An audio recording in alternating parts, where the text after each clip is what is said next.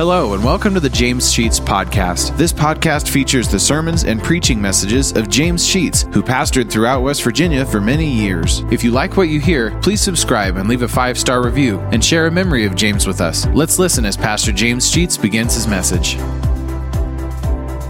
the book of Matthew, in chapter 24, is where we actually will begin the sermon this evening, or the message that we're going to deal with.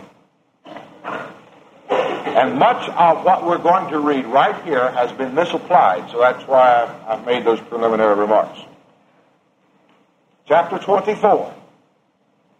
And if you have a red letter edition, you will discover all of this is the Lord's words as they are printed in red. Beginning even with verse 14, where we want to start, is a misunderstanding as to actually what the verse the Lord actually intended. He said, "This gospel of the kingdom shall be preached to all the world for a witness to all nations, and then shall the end come." He is talking about something that will happen. All of the nations of the world will have the gospel preached to them, but the culmination of that period of time will take place during the tribulation, when the two prophets that we talked about are actually going throughout the world preaching and teaching the gospel of Jesus Christ. In every nation, the people of all the nations will have had an opportunity to hear the gospel preached.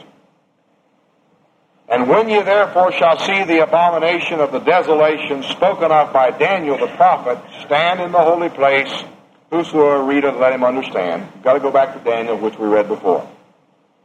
All right. That is a prophecy of the time in the tribulation when it's about to end. The gospel will be preached all over the world. You will see the abomination described in Daniel that we read earlier. We are talking about the time that the Lord Jesus Christ is going to physically come to earth. Go down to verse 21. "Then shall be the great tribulation," the last 7 years we've been preaching about, "such as was not since the beginning of the world to this time, nor ever shall be. And except those days should be shortened, there should no flesh be saved." If you followed the last couple of weeks, we have made note of the millions and millions of people who have been killed during the tribulation period. Some people think that there will only be 50 million people left upon earth at the second coming of the Lord Jesus Christ. The rest will have been destroyed in the period of the 7 years. And so we're talking about millions and millions of people who have actually died during that period of time. But if that 7-year period were not shortened, he says here, nobody would be left. But notice why it is shortened. "For the elect's sake, those days shall be shortened." The Lord will not allow the great period of tribulation to go beyond that 7-year period because of the people who are saved during that tribulation period. "Then shall a man say unto you, Lo, here is Christ, but believe it not. There shall arise false Christs and false prophets, that shall show great signs and wonders, insomuch that if it were possible, they should deceive even the very elect.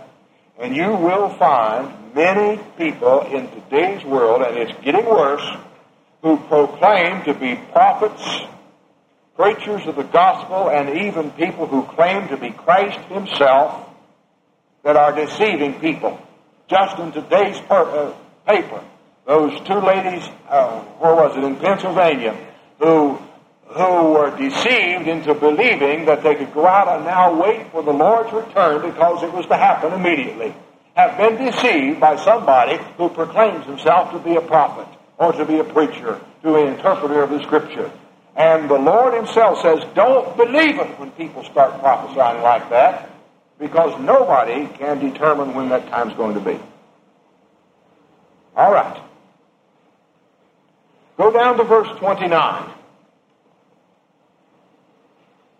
"Immediately after the tribulation of those days shall the sun be darkened, and the moon shall give her light, and the stars shall fall from heaven, and the powers of heaven shall be shaken. And then shall appear the sign of the Son of Man in heaven. Then shall all the tribes of the earth mourn, and They shall see the Son of Man coming in the cloud of heaven with power and with glory. There's a lot of things in that particular verse, and I have given you some comments upon those. Number one is the term sudden. The return of the Lord will be sudden. Everybody that is upon earth is going to see the Son of Man coming. People have been asking for many years and discrediting the Scripture, how is it possible for everybody upon earth to see Jesus Christ all at the same time when we know the earth is round and there's no way everybody can see one person coming in the cloud? Now that we have television such as we have, it has suddenly become entirely possible for everybody, even if this is the means that the Lord elects to use, for everybody in the world to be able to see. You think that television cameras are not going to be turned on the coming of the Lord Jesus Christ? Let me tell you, every news agency in the world, every TV station will have all of their trucks out with their cameras trained on the coming of the Lord Jesus Christ. It will be the greatest piece of news that this world has ever had. Here comes somebody out of heaven to earth. There will be a mighty scrambling to get this news out. The cameras, I believe, will be definitely returned, or will be turned upon the Lord, and all men everywhere will make it possible to see. Now, if that's not the way the Lord wants to use it makes no difference to me. The point is, the Lord has said that everybody on earth is going to see His coming. Bar none. There will be that definite evidence that He has returned. He will be in body form. They will see Him coming in the clouds, and look how He's coming. He is now coming with power. When the Lord Jesus Christ came the first time, He came as a little baby. He came in peace. He came in humility. He came in a manner designed to get people to love Him. And He loved in return. But when He comes this time, He's not coming as a little baby in a manger. He's coming with power and authority, and He is going to exert that authority. He is described throughout the book of Revelation as riding on a horse. That's a description of power. He rode into Jerusalem on a donkey. That was a description of humility. But He won't ride a donkey this next time. He's going to be on a horse. In those figurative terms, indicating that He is coming with mighty power, and the glory of God is going to be around Him. We will see His glory such as we have never seen it. He is going to return with power. But notice what the attitude and the action of the people are in that very same verse. And then shall the tribes of all the earth, the nations of all the earth, mourn. Nobody's going to be glad to see Him come, because He is coming in power to judge. And the peoples of the earth have rejected Him, have scorned Him, have been bitter against Him, have blasphemed His name, and now they know their time of judgment has come. And they're going to mourn. I can remember a few times when I mourned when my dad came in the house. For I'd already been promised by my mother that I was going to get it. And I knew that the day of judgment was come when I saw Him enter the house. Listen, that is play compared to what's about to happen now, when the Father will send His Son to the earth for the purpose of judgment. Yes, indeed, the earth will mourn. Now, if you recall last week, we talked about the armies of the world gathering together to fight each other in a valley in Israel called Megiddo. A huge valley over there. 200 million army coming out of the Orient, China and her satellites.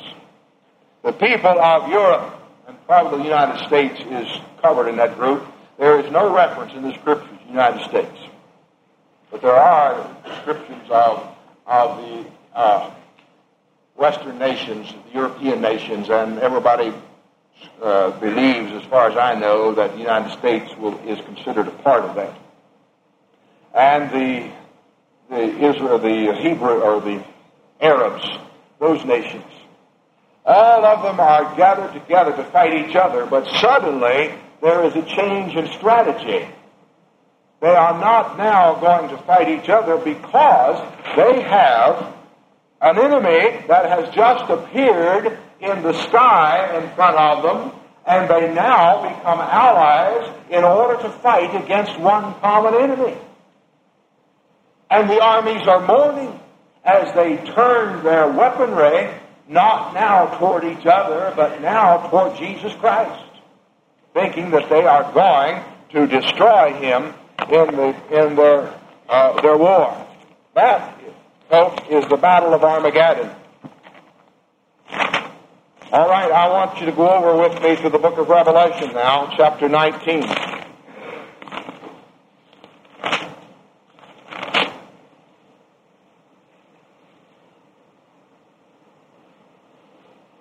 Beginning at verse 11. Here is a description of the coming of the Lord. And I saw heaven opened, 19:11. And behold, a white horse, and he that sat upon him was called Faithful and True. And in righteousness he did judge and make war. And his eyes were as a flame of fire, and on his head were many crowns. And he had a name written that no man knew but he himself. He was clothed with the vesture dipped in blood, and his name is called the Word of God. And the armies which were in heaven followed him upon white horses. It's amazing that there are armies in heaven, clothed in fine linen, white and clean. But notice their description. And out of his mouth, now the armies don't do anything. The armies do not fight this battle. This is a battle of one person against the armies of earth. Jesus Christ fights the whole battle. And out of his mouth, in verse 15, goes a sharp sword, that with it he should smite the nations, and he shall rule them with a rod of iron, and he treadeth the winepresses, the fierceness of the wrath of God Almighty. The Lord Jesus Christ will be engaged in battle with the armies of the world. And it is he, with simply the word of his mouth, that will order the destruction of the armies that have gathered in Megiddo. And the descriptions that you have read many times, out of that battle the blood will run to the height of horses' bridles in the valley of Megiddo. I have already told you there are 200 million in one army, let alone the armies of Europe and the other armies that have gathered. Millions upon millions of people are gathered in their armor to battle and turn their forces against Jesus Christ, and he brings destruction down upon that mass of people. How much blood is contained within those millions of soldiers? Isaiah, I gave you the note on page 7 from Isaiah 34:2. The Lord's indignation is against all nations, and his wrath against all their armies. He has utterly destroyed them. He has given them over to slaughter.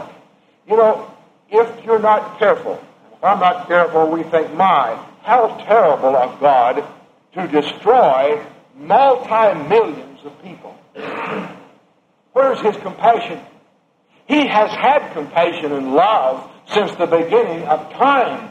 He has said again and again and again, folks, you can escape eternal damnation by believing in my Son, Jesus Christ, and I will love you as a father loves his own child. He has warned and coerced and advised, and even during the last 7 years, you notice we had 2 pauses in all of this destruction to give people a chance to rethink and make a decision for Jesus Christ, and they wouldn't do it. God cannot allow injustice to continue.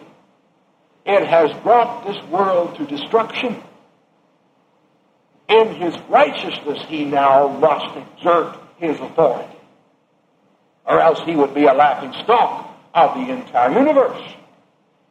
If he would knuckle under to the sinfulness of the very people that he created in the very beginning.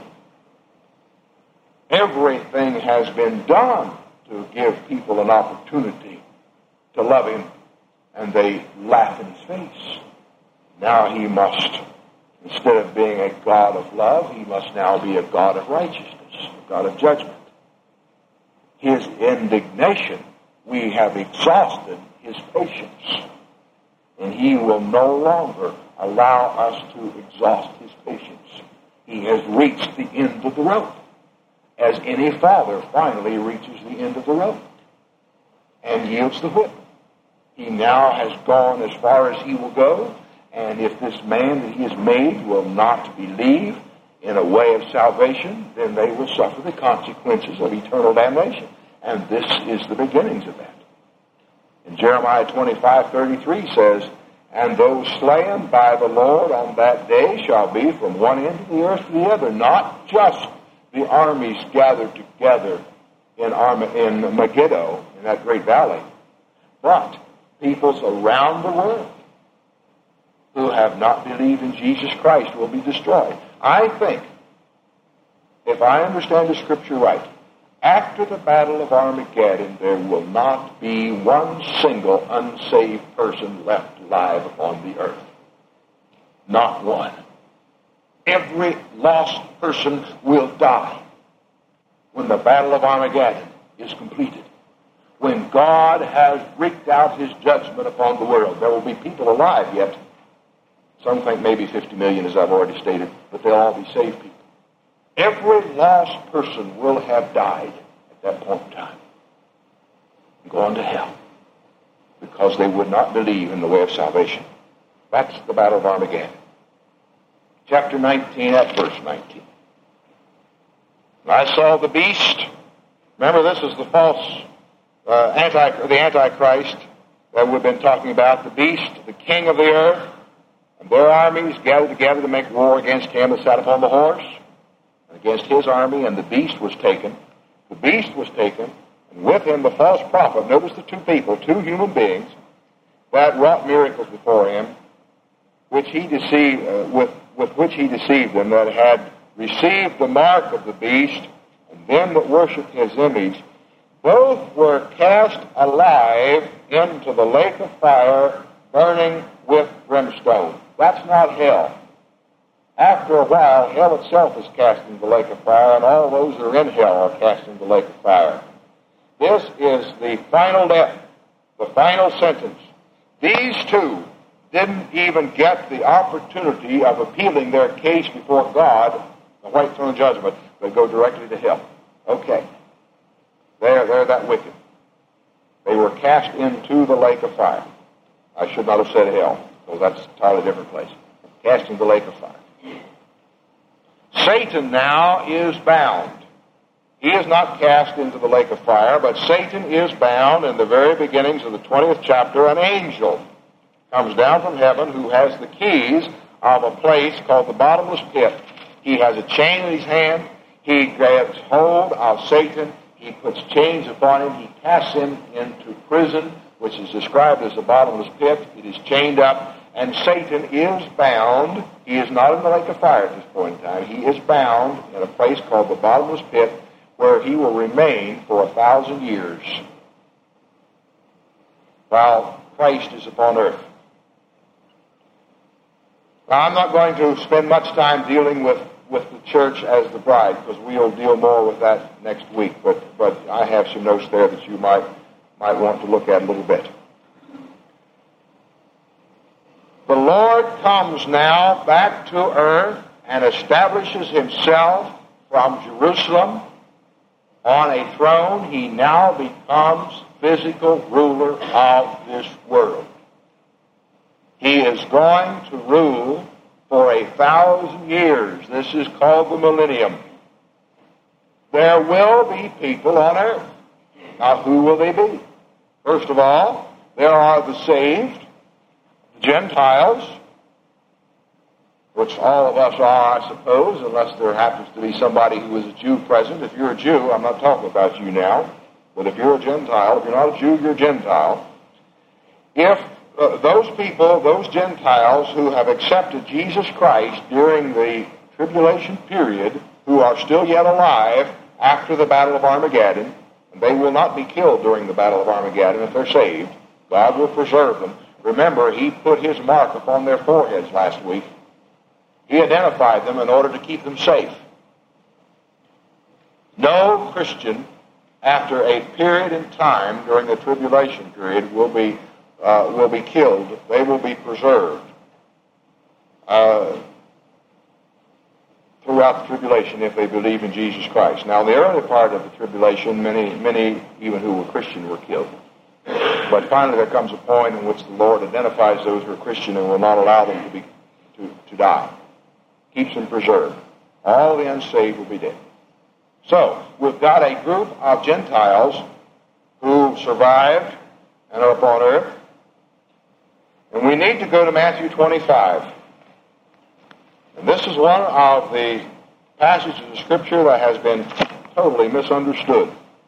And I want to point this out to you, that Matthew chapter 25, beginning at verse 31, is where we'll start, is talking about those people who are Christian during the tribulation. It is not talking about you and me. Now, you're going to see this here in a moment. When the Son of Man shall come in His glory. You see, that's the second coming. That's not the rapture time. When the Son of Man shall come in His glory, and all the holy angels with Him, then shall He sit upon the throne of His glory, which is in Jerusalem, of course. And before Him, now here is the judgment of the nations. Before Him, all of the nations shall be gathered together around the throne, and He shall separate them one from another, as a shepherd divideth his sheep from the goats. This is a judgment of people upon earth. The nations is not referring to like the United States or England or France. It is being used to identify Gentile people. Not a nation per se, but the word nation throughout the Scripture frequently refers to people who are not Jewish. So in this term, any Gentile would be considered a nation. And so, here are all the Gentile people who were saved during the tribulation gathered before the throne in Jerusalem. And what's He going to do with them? He's going to divide these Gentile people according to something. And He shall set the sheep on the right hand and the goats on the left, and then shall the king say unto them on the right hand, Come ye blessed of my Father, inherit the kingdom prepared for you from the foundation of the world. And why is He going to do that? For I was hungry, and you gave me meat, thirsty, and you gave me drink, stranger, and you took me in, naked, and you clothed me, and all that. Now, goes to verse 38. When saw we thee a stranger, and took thee in, or naked, and clothed thee? So on. Verse 40, And the king shall answer and say, I say unto you, inasmuch as ye have done it unto one of the least of these my brethren. Who are my brethren? The 144,000 Jews who were saved during the tribulation. So what is He saying? Gentile people, your relationship to my millennium, my kingdom upon earth, is going to be based upon what you physically did to my people, my identified 144,000 Jews. The Jews will be denied all kinds of opportunities for jobs and food and so on, and many Gentiles will begin to take care of them, to care for them all over the world. If you're alive during the tribulation period, I would advise you to seek out some Jews and take care of them. Because right here, the Lord has said your relationship in my millennial reign is going to be based upon what you did with my brethren. Then shall He say to them on the left hand, down in verse 41, Depart from me, ye cursed into everlasting fire, prepared for the devil and his angels, for I was hungry, and ye gave me no meat, and thirsty, and gave me no drink, and so on. Okay. I wish we could spend a lot more time on it. I'm pointing out, and I have made a note in the notes, as I did on the chart, that during the tribulation, it's pretty important to do some things. You must still believe in Jesus Christ by faith. But your relationship and your privileges and your opportunities as a part of God's kingdom is going to be pretty closely tied to the works that one performs.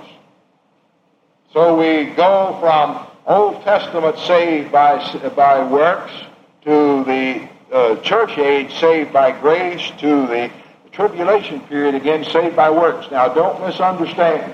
One still must believe in Jesus Christ. That is paramount. But one's works becomes very important during the pre- and the post-church age. Very, very important. A person in the Old Testament was saved and lost continually. He was saved today and he sinned, and that meant he was lost, and he had to get forgiven of his sins again by offering a sacrifice. And as soon as he went out the door and did another sin, he was lost again. That's the way a lot of people want to work today, but it doesn't work that way.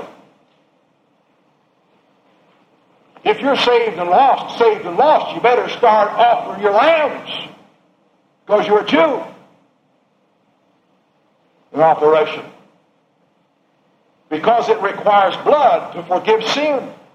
And that's the way it was done in the Old Testament. You brought your lamb and you offered the sacrifice and your sin is forgiven. And so on and on and on it went. So finally the Lord said, I'm hating this. I despise it. I'm no longer going to accept it. You're going to have to accept one sacrifice, and that's my Son, Jesus Christ.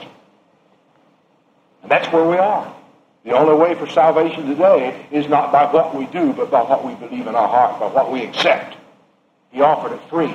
In the time of the tribulation, yes, people are still going to have to believe in Jesus Christ, and their sins are going to have to be forgiven by the blood. But listen, one's relationship to God's kingdom upon earth for that 1,000-year period is going to be tied to what one does during that 7-year period.